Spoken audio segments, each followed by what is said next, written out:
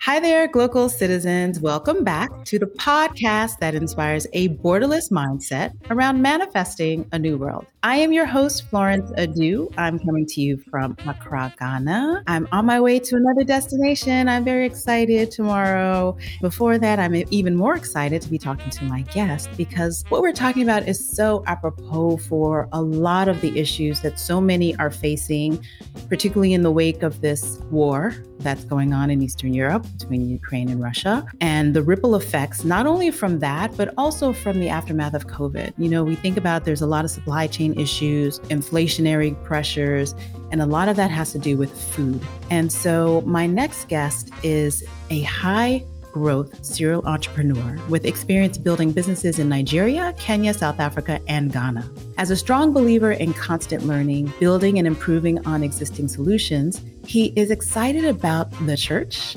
aviation, technology, and agriculture. He is currently CEO of tech startup Grow For Me, which is a web and mobile-based crowdfunding and crowd farming platform that sponsors farmers in growing more crops to solve hunger and poverty problems in Africa. Using drone and satellite imagery, they are able to update sponsors on the progress of the farms they've invested in, while providing the best agronomic advice to optimize farm production. They are solving for Global Sustainable Development Goals, SDGs, 1 and 2, by creating wealth and producing more food at the same time. Nana Opoku Ajemen Prempe. I love that name. Welcome to the podcast. Thank you, Florence. It's a pleasure to meet you and speak with you. Yes. So Nana, let's jump right in. Tell us, where are you from? Where are you local? And what is your craft? So I'm from Accra, Ghana. My hometown is called Kwaso. It's close to Ejuso, where a very prominent Yaa Asantewaa came from. And Kwaso is just about an hour drive from Ejuso. But that's my ancestral home, or my village. But I born and grew up in Accra, Ghana, and I schooled throughout my entire life here in Ghana till I was on the Mandela Washington Fellowship in Atlanta University. But I think at the core of my experience, it has been technology. I spent about 2 years learning how to build software and be a tech entrepreneur at Meltwater, and then spend the next 7 years building a fintech and called Asoriba, which basically processes payments for churches and for businesses, the product called My Business Space. So I spent 7 years on that. And prior to starting Asoriba, I'd done a 2-year Master of Philosophy degree in Agricultural Engineering with a specification in machine systems. So before I started my tech entrepreneur career, I was always asking myself, how do I combine technology and agriculture? And that's when my craft comes in. So 7 years in the fintech space, I discovered how to connect my agricultural machine systems engineering experience with my technology experience, and I identify with my co-founders the opportunity to solve for very critical problems in 2 particular areas: input financing for crop production and commodity aggregation and trading for food distribution. So currently, our company Grow For Me, as a CEO, I'm responsible for driving our company's strategy in terms of raising financing for purchasing the farmer's harvest and trading it to ensure we have profitability and the food gets to the right places. At the same time, with a little bit of farmer input financing for them to grow.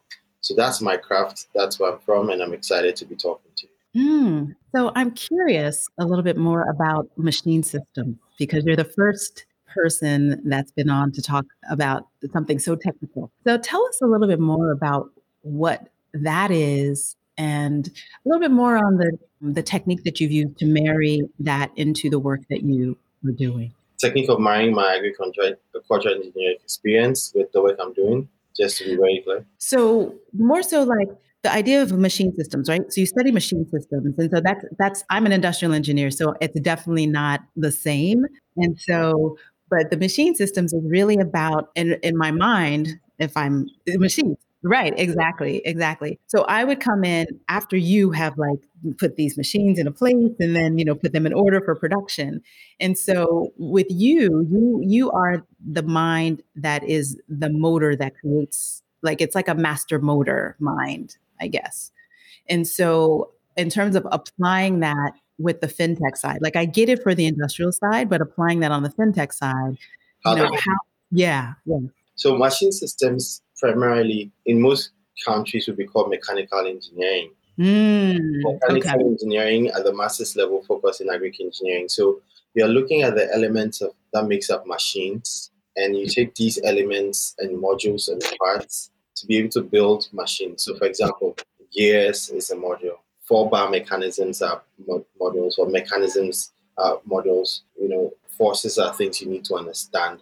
And you need to have all these components. You have to have clarity on electricals, electronics a little bit to understand how you're going to have that in your machines. And then you also have to understand human management, because you're going to have human beings manage these machines. And on top of this, once these machines are made, you have to understand how they can be effectively used on the farm and managed so that they can have a longer lifespan to achieve what they want to do. So from the designing means you're doing calculations to determine what kind of forces are needed, what kind of shaft sizes, what kind of gear sizes, the number of teeth to build the machine you need to build, or probably a computer-aided design software. And then once you build these parts and put them together into a whole machine, you now have to either fabricate or simulate them on the 3D software.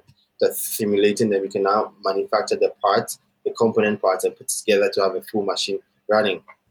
At the prototype running, you now have to commercialize it. I mean, you have to redesign it in such a way that it makes economic sense on the mass production. And you have to be able to recoup your investments. And you have to build in that maintenance and maintenance regime that ensures that the machines you design can sustain themselves with the right services provided. So this is the kind of thing I spent 2 years learning. Okay. And I did my thesis in sound. So I did my thesis on how to use ordinary cocoa husk to prevent noise in machine shops. So you just take coconut, compress it with polyvinyl chloride sheets, or typically what you see as billboards, the rubber used on billboards, combine it in such a way to insulate the machine shop so that the noise does not go out too much and pollute the environment. So this is the kind of thing I studied. Now, how does it translate into my experience in the fintech? Yeah. Because I have a modular mind that can understand and break down complex things into modules. Maybe take a very complicated problem and break it down into modules and attack them using technology at specific points that will drive the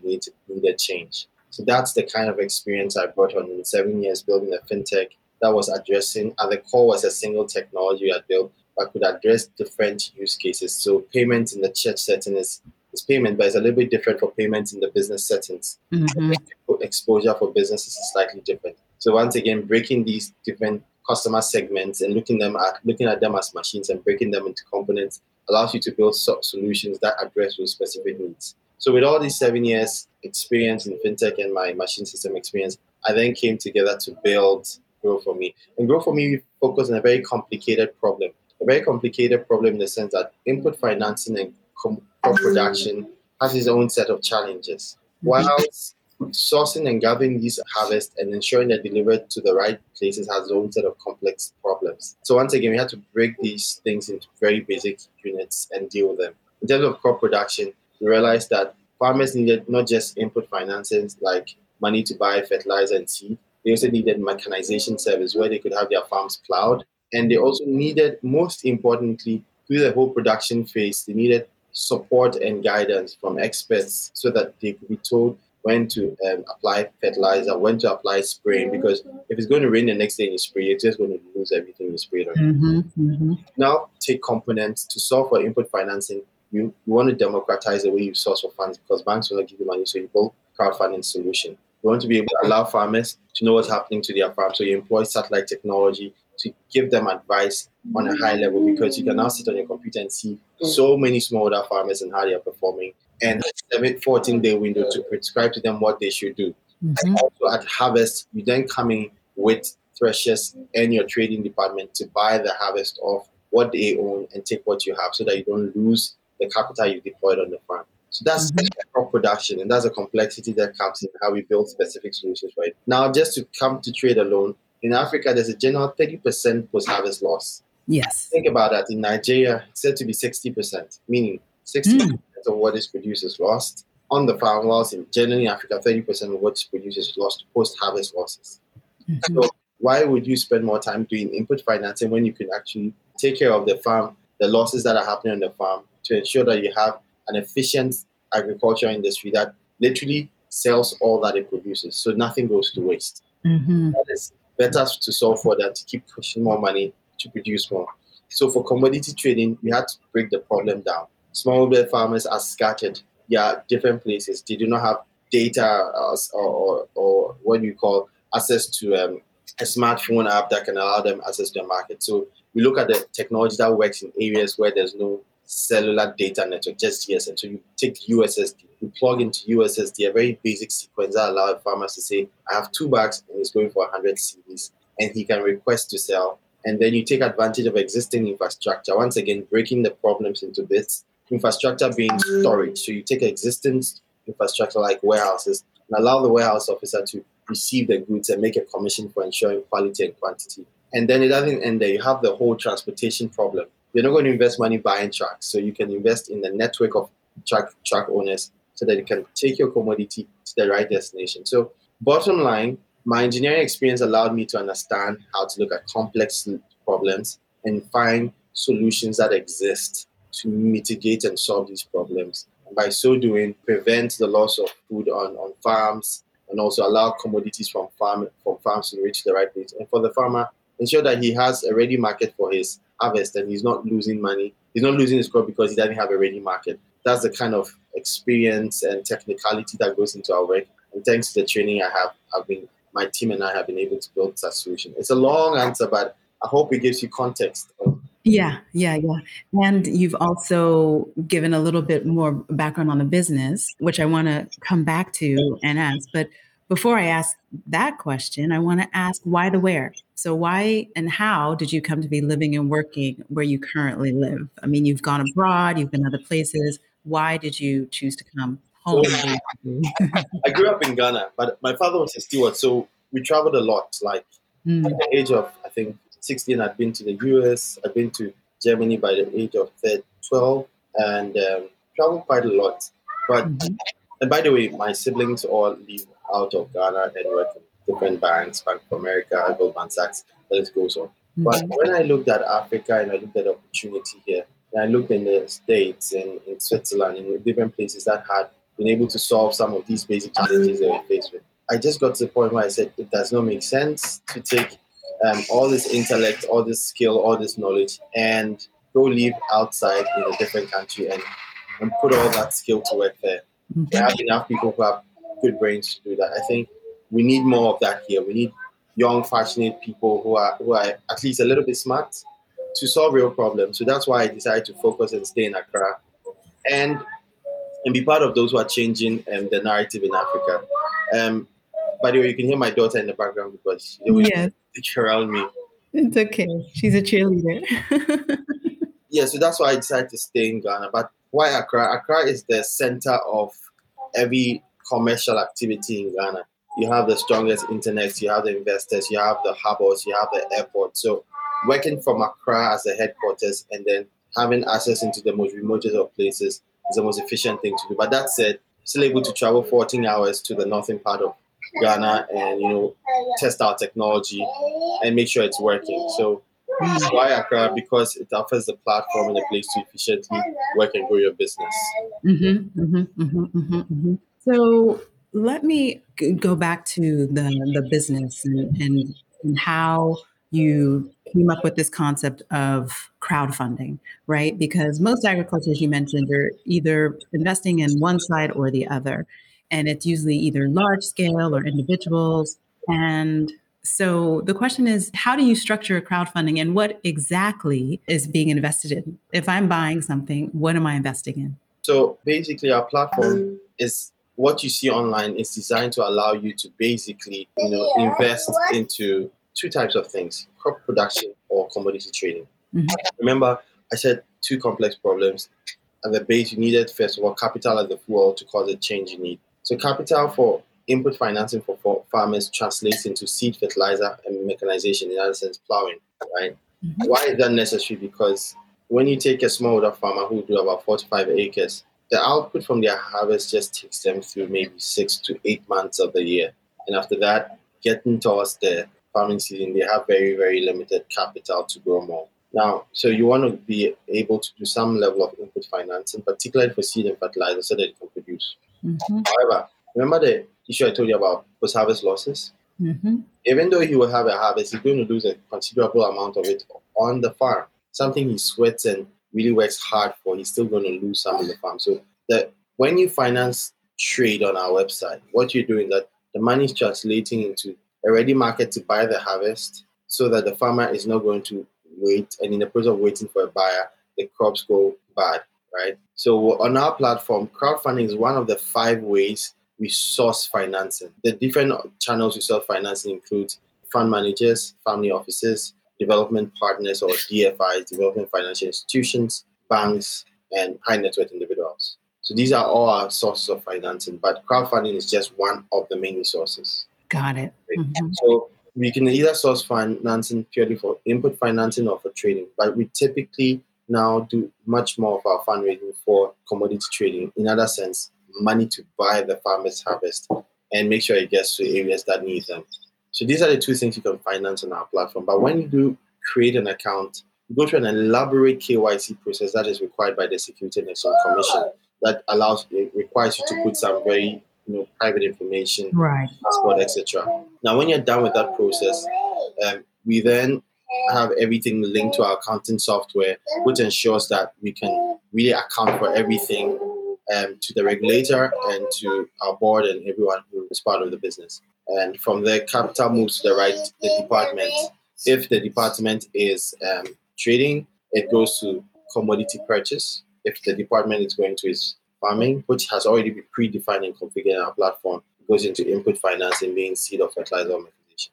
So that's how our company is structured. And all this has been codified into our website. So whatever amount goes where is predefined in software, and all the accountants needs to do is just follow the instructions from our software. Then it goes to the guys on the ground. On the ground, it's not software, it's human beings getting their hands dirty. So we have a slogan that says, grow for me now, every one can farm, or let's get our hands dirty whilst you watch, right? The capital then translates into either commodity purchase, which is literally buying, carrying, transporting, and this real field work, or crop production. So a lot of smallholder farmers have a lot of manual processes, and that's unfortunate. And what we're trying to do is modernize them. So one of the key things we do is instead of farmers using a hoe and a cutlass, we would use a plow from a tractor, a plow for all the farmers that are receiving input financing from us. And then instead of just the farmer getting any type of seed, we will get the best seed for the farmer to grow.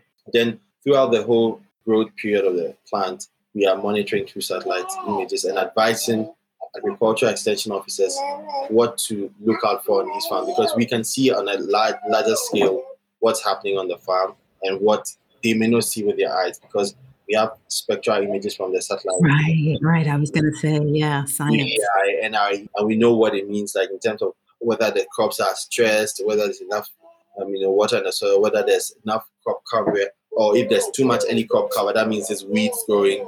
So we advise them on what to do. So that's how we employ technology at different stages and phases of the production side, or in terms of the trading side. For example, when commodities are moving from the warehouse to the off-taker, what we do is that the trucks have GPS trackers on them so that the truck driver does not disappear with maybe $20,000 worth of goods, and we can ensure that we know exactly where it is. So this is basically how we are using technology within our business, and how we are ensuring that the business at every phase operates properly. I hope this really answers your question. Yeah. So I have a clear understanding of what I would be investing in on either side. And so my understanding is that you then also really do have all the off-takers all lined up for the commodity as well. Yes, that's what we always do. And we get off-takers and agree with them before crop production starts. However, one of the important things we always say about our business and by regulations, we cannot guarantee things will go as planned. For 2 main reasons. In terms of crop production for smallholder level, we depend on rain. No one controls the rain. As much as you can have a 14-day window to tell what's going to happen, we don't control what's going to happen. So it's possible that you will put in all the measures, but the harvest may not go as expected. On the production side, in terms of the offtake side, we make sure we have off-takers before crops are produced. However, at the point of harvest, remember, it's a very large ecosystem. Off-takers may either change their minds about purchasing, or prices may change. And why this is critical is because if you look at industries like or countries like maybe the US, which has a very significant ready market that is already buying commodities, you will not really get into that kind of scenario. But in very smaller markets, it may change. It may change because an off-taker you may have agreed with may come back and say, I cannot buy because either farmers can afford to buy because imports of poultry feed is now cheaper than what the local processor is producing. So there are multiple variables that makes it quite sometimes a bit unpredictable. But how we take care of all these things is making sure we find multiple off-takers so that it's a very rare scenario that an off-taker would say no. But it's a possibility. I'll give you a very good example. So in one of the cycles of crops that we produced, an off-taker could not easily get a ready buyer for the commodities because technically a certain level of expectation of the harvest fell short just by, say, 5%, right? So maybe you're looking for, okay, let's take rice, for example. You're looking for a 70% output of whole grains when milled. So if an off-taker gets a 60% output, he won't buy, or he's going to buy it very low because he's also going to buy your paddy, he's going to mill it and then sell it as rice. So he needs to make a certain profit, right? Whole grain. Mm-hmm. He may get broken grains, but that's not his market. So now you need to have multiple off-takers for different quality standards. That's why it goes beyond just producing, but ensuring that in the complex market or in the complex market, you said we have off-takers for different grades, and that's one of the things that we continue to do, so that there's never waste, there's never glut, there's never commodity sitting on the shelf. And for us, it's been a very exciting and learning experience. We've had very nice times. We have very tough times with our sponsors because sometimes customers don't care about this level of detail. They just want you to get a return on their investment. And it's understandable. But for us, we are looking at a very long-term solution to a complex problem. So we do understand the request of customers and how quickly they want returns. But that's why one of the key things we do and display boldly on our website that we do not guarantee returns because it's a very complex industry and it's not streamlined like in the US or in the UK or in Canada. And we're trying to streamline it. So in that process, there's going to be some hiccups. But that's to your question. Yes, that's how we figured it out. And that's what we are doing to ensure that we have off-takers all the time before a commodity is listed, either for trading or for farming. Farming seems so simple, but it is, in fact, one of the most complex. Yeah. And I think that's why it's so difficult to solve for. Like you think about food shortages, et cetera, and it's particularly because there's a little bit of politics now involved with farming, right? The idea of how do certain countries subsidize production so that they can export, and then others ban imports from other countries. And so it's just this really interesting chess game that it has evolved globally. And the people actually are the suffering because we're missing out on either local produce or the best prices generally. And as you mentioned, all of the losses. How did you fund your initial funding for this particular endeavor? How did you get it off the ground? Yes, I can't talk about initial funding without talking about how we started. We went on a trip from Accra to Nigeria, Murtala Airport, on bamboo bicycles. We were doing it because we wanted to help raise funds for an orphanage, right? And they had to get a new fridge that could store blood because a lot of kids got malaria and sometimes you need to do blood transfusion and the like. And on the trip from Accra to Ghana on bamboo bicycles, we saw how amazing and how much land Africa has. I mean, from Ghana to Togo to Benin, then through Badagry to Nigeria, it was just phenomenal. It's like blessings, like God has just blessed Africa, particularly the amount of lakes and rivers and greenery, and it's just beautiful. And we asked ourselves, why should food still be a problem on a continent like this? You could literally throw grains just by the road and it would grow. In 6 months, you would find it grow. And we realized that it's really about being able to produce at scale. And to produce at scale, capital was critical. So that's where the real idea started, vis-a-vis the story of me wanting to combine my background in agriculture with technology. So one of our founders is Francis, Godfred, and Kwame. So Kwame, who is also one of our founders, said, hey guys, we need to solve this. And we all like, yes, I have an agri background. Kwame has an agri background, has a farm he was running. Francis, my co-founder, also did his master's in soil and water engineering. Godfred was our technical guy and he was our core software developer. So It's like, look, guys, we have everything in here amongst ourselves as friends, and we are all very experienced people in doing whatever we do prior to this. So why don't we solve a bigger problem that would have generational, implications? Why don't we look further beyond now and try and deal with a serious problem? So we came together, and Kwame gave us our initial seed investment of $15,000, which allowed us to start the business. So, but prior to $15, we had already tested this with friends and family and raised money from friends and family and started a small pineapple farm and were able to pay back their capital. So when we saw that work, then the $15,000 came in, and then we started on January 2020. And that was really the official incorporation date. But some of the work that had gone into SIT January 2020 dated way back as like 24th June 2019, whilst I was on the fellowship. Because around that time, we launched our Facebook pages. We are not incorporated yet. So $15,000 was really our initial, capital to really start doing some serious work. And that gave us the opportunity to start. I guess it just flowed from there. So you have more investors now, I'm assuming, and you have to obviously have crowdfunders. So you mentioned there's 5 funding streams. So what percentage of the funding streams are from the crowd versus your other input? Yeah, so it depends on which section of the business. In farm input financing for farm, we would say about 95% comes from the crowdfunding for input financing.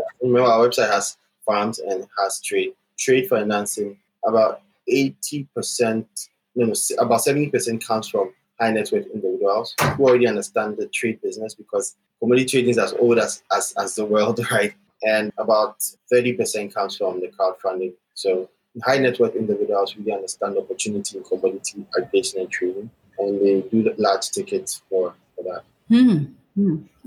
People are more familiar with crop production. So you've had, I want to say, probably about 6 harvests since you started? Yes, we've had that and more. At least 2 cycles a year. Cycles, about 3 crops: maize, soya bean, and pineapple. Pineapple takes a year. So about six harvests. There's more detailed report on that. About 6 harvests. On average, with the harvest we've done till 2020, we've paid on average 98% of our sponsors for their profit, and that's exciting. Even though it took some time for especially 2020 sponsors. Yeah. And that's, for us, that's exciting because it validates really the problem you're trying to solve, and it gives us the confidence that it can be scaled. However, financiers must be ready and clear that it's possible to lose capital as much as possible to make a profit once you do input financing or commodity trading, and you must be open to the risk of the 2 options. Got it. So I want to ask you, since we're talking about the central business right now is in Ghana, so we want to hear what you hear. And I ask you to share a word, a phrase, or a saying that is a meaningful part of your local experience, and why or how you came to value this local people. Okay, so it's a pidgin phrase. It's a pidgin phrase, and it's like Charlie go be. Oh, okay. The pidgin phrase, and pidgin is like a slang of English, meaning it's going to be okay. It's going to be okay. And I really value that phrase because when you try to solve a very complicated problem that exposes every player to risk, 2 types of people will jump into the wagon. One are those who are ready to share in the risk and the success, and the second is those who only want to share in the success. So when you have those who just want to share in the success and really begin to only demand for the outcomes that they potentially would have had, it becomes a very demanding environment, and it places quite a lot of stress in the growth and learning phase of a company. So how founders and partners in the company encourage ourselves is that it will be, because we see the tunnel, we see the light, and we see how we've learned and how to figure things out in the journey. Once we've seen how it works, when the pressure comes from amazing customers who demand nothing but the best and it's expected, we go like, it will be the patience and the time and the confidence to keep working on to build a scalable solution that can impact smaller farmers across Africa. Nice. That's why we like that phrase, it will be. And by the way, it really cools down the nerves and makes you relax. Yeah, exactly. You don't have to worry. He's giving you the skill and ability and the wisdom to solve it, and you can do it. Yeah. It is very soothing. It will be.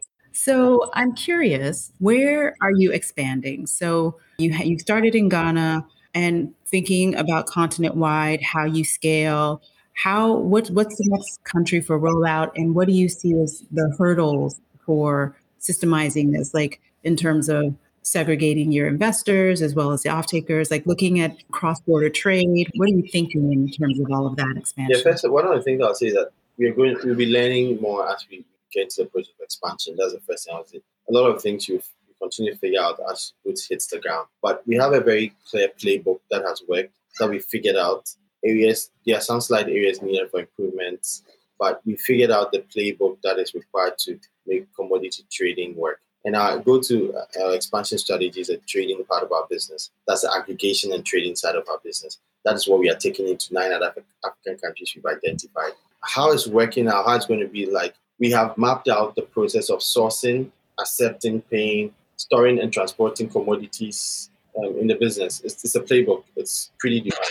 Mm-hmm. We've also mapped out how we are going into the market. And the market entry strategy is primarily through the Ministry of Food and Agriculture, or the department in the state that is responsible for crops. And why that's important, because the commodities we trade, including soybean, maize, cashew, and the cocoa bonds, have established in-country structures. Mm-hmm. That doesn't mean that the industry is organized properly. It just means there are governmental authorities that are responsible for them. So we become the channel through which we enter into these markets, and that allows us to penetrate easily. However, on the technology side, we've already started the work and we are near completion of making the platform, the micro aggregator platform, which is used for purchasing the commodities from the farmers, available in these 9 countries. So even before operation starts, the technology itself will be accessible, it will be usable, but operationalizing it is what the real skill work comes in, because then you need to find the right talent, you need to train them to the standards that is required to ensure the quality commodities are brought, and then you can open the floodgates for more investment into those markets. But most importantly is to identify the type of commodity that does very well there. For example, cocoa does very well in Ghana, Nigeria, but cocoa doesn't grow at all, from what I know, in South Africa. So you wouldn't want to do cocoa in South Africa. So you need to understand what commodities, where they do very well, and then place those commodities on the platform. The other key strategy for us is to use the commodity exchange in the respective countries, because the commodities exchanges solves for a marketplace problem, but we are solving for farm gate to warehouse. So the commodity exchange typically will have a number of warehouses, which allows them to allow people or farmers to keep their commodities there and trade on the exchange. But from farm gate to warehouse, that nobody's really solving it. That's what we solve through our micro aggregator platform, which we source from farmers into warehouses. Commodity exchange, exchange in respective countries is our critical go-to-market strategy, in addition to the governmental authorities and our technology itself. Okay. And so what are the 9 countries that we'll see growth from? Yeah, I would rather just mention one and keep the rest in hiding, because it's important. I just keep it part of our creativity. Yeah, but I think one of the exciting countries that we are really, really looking at is Nigeria. Nigeria is a phenomenal country. It's enormous. Whatever you can get to work in Nigeria, you can work everywhere in Africa, because that's the largest economy on the continent. So it's one of the places I think, even without saying everybody say, definitely Nigeria has to be part of the list. Yeah, so Nigeria is one, and the other 8, I would keep it hiding for now. Okay. All right. So I'm curious. You were a Mandela Fellow, and so I want to understand and ask you to tell us a little bit more about that experience and how that experience played into building on your skill set. So the fellowship was a turning point in my life. I mean, in summary, one of the biggest things I took away from the fellowship was I was amazed at the level of volunteering that Americans really give. They really volunteer a lot. And I realized that a lot of the things they've done and achieved is based on volunteering. People believe in a cause, and then they offer their time and their energy for free to commit to do something. So examples of what I saw that really moved me and made me understand that we could solve problems once we could give people a reason and rally them together was there were 3 things I experienced. One was the Atlanta Food Basket. They have an organization that takes foods from families, hotels, restaurants that is canned, typically canned food that has some shelf life that is not being consumed. And instead of letting it go bad in these hotels or restaurants or homes, they take it and then they redistribute it to the needy people who are poor or who go into stress because probably the dad lost a job and hence a paycheck is not going to come for the next 2 months, and give them a food basket for at least a week. And everything that happened there was purely from volunteers. There were just like a handful of employees, but people volunteered on a Saturday to come pack the food, separate the ones that are already, canned food primarily, packaged food, the ones that had gone bad and the ones that were good, and pack a food basket. And people were doing this for free. And I was like, wow, that is powerful, because it meant that they were solving the problem of hunger for their society by pulling resources together and without spending a dime, apart from the handful of staff that the organization had, to feed thousands of people on a daily basis. Now, this really changed my mind about how we approach problems here in the continent. I love Africa, I love Ghana, and that's why I'm here. I realized that sometimes we do a lot of complaining, whilst we could solve it if someone could just step up and say, I'm going to take responsibility for this. And that was the first thing that really got to me and really changed my mindset and my paradigm about problem solving. The next thing I saw that really transformed me was, I think it was Independence Day, and they have this race they do every year. I've forgotten the name, but they literally run from like a couple of miles, right? And we volunteered to give water to those who were running. And it was just to mark the Independence Day. Now, the number of people who turned out to volunteer to bring water, they purchased and cups and set up tables, and they were freely giving out water to those who were running to commemorate that day, was phenomenal. I was like, who does that? And people were excited to do it. And the number of people who were running that day, of course, like, it was really to, commemorate a very important occasion in their lives as a country. And once again, that really, really hit me deep. And I was like, look, we can make a change if somebody, a leader, would rise up and organize people and put them together. And the final thing really had to do with the other African leaders I met on the program. I had a significant change in character, because prior to the program, I was super confident about every decision I took. I didn't second guess myself. I thought I was absolutely right. But when I met with very intelligent leaders, and I realized that, there was multiple perspectives to things, and I was not always right. And actually, there are other people more smarter than I was. It was really humbling. And that effect taught me to be a team player, to be more, open-minded and listen. And it's okay to disagree, but I had to understand that people had very intelligent perspectives. And it really brought a change in my character. And the second part of my character change that I had during the fellowship was, as a team player, I'm a choleric who is driven. And sometimes in the past, I used to be very merciless when people were when people lagged behind and they couldn't catch up to what either the tempo or the pace at which the company was moving. And I could get a bit, pretty aggressive, but not violent, aggressive. So I realized that the entire purpose, and that's one of the last takeaway from the program at Clark Atlanta, was a leader's responsibility is to be able to bring the entire team along. And even if someone has to be kicked off the wagon, it has to be super clear that, look, we tried everything possible to make this guy work along with the team, and you put in all the but the person's got to go, and there's no doubt about it, rather than just trying to get people off the wagon. Built out or brought out that real leadership quality. And Jesus was a very clear example of that. You realize that Jesus was able to live with people, 12 amazing disciples, some older than him, was able to carry them along all the days of his life, even including Judas Iscariot.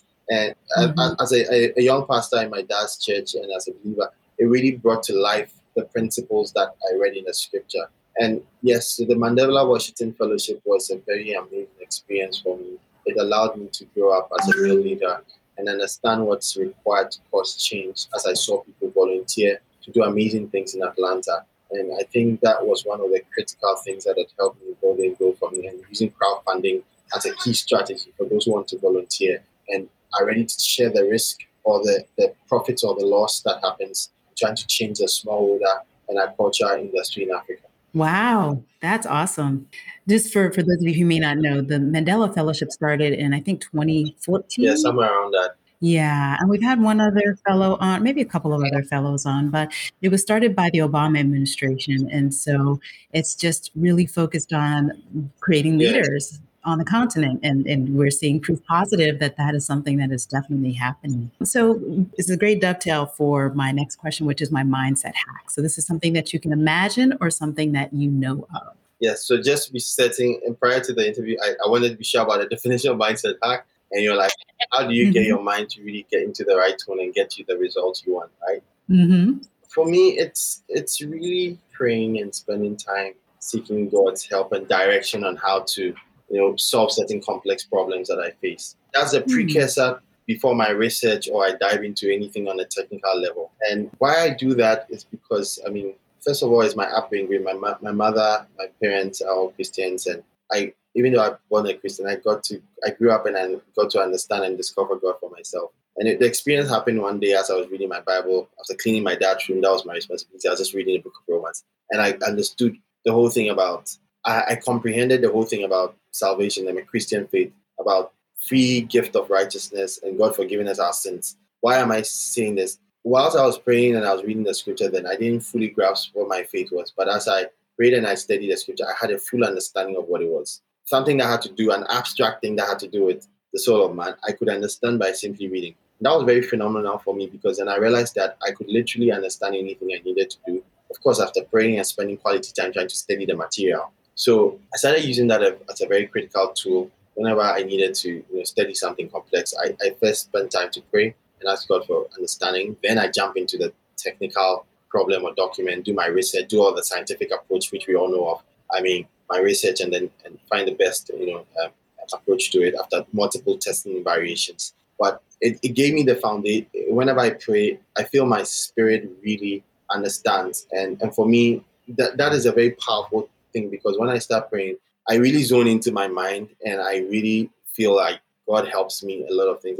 And my life is a testimony. I was not such a very smart kid in school, but as that time when I got to experience and discover God's love and His free gift of righteousness, I started doing very well in school. It started from my seventh grade, eighth grade, ninth grade. I was doing pretty well, but throughout first grade to sixth grade, it was terrible, D's and C's. So for me personally, prayer is not just a spiritual thing. It has a very direct physical that allows my mind to focus and understand and process. So that's my story. That's my experience. That's my personal mind hack to figure out complex things, and it forms the basis of my scientific and methodological approach to problem solving and getting my mind to really wake up to solve things.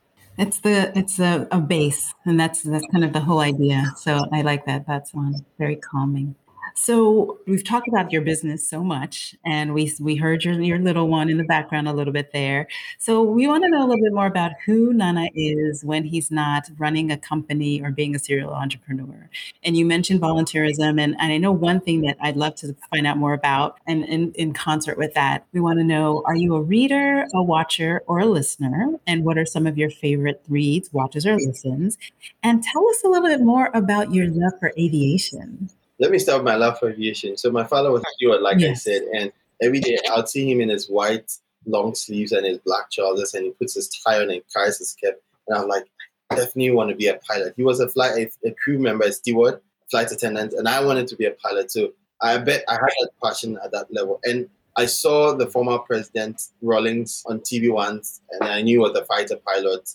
And the guy was like, I definitely want to be a fighter pilot. And I said that at my third grade. And my parents didn't take me seriously. They thought it was just a childish ambition. So right after secondary school, which I'm not too sure the equivalent in the US or high school.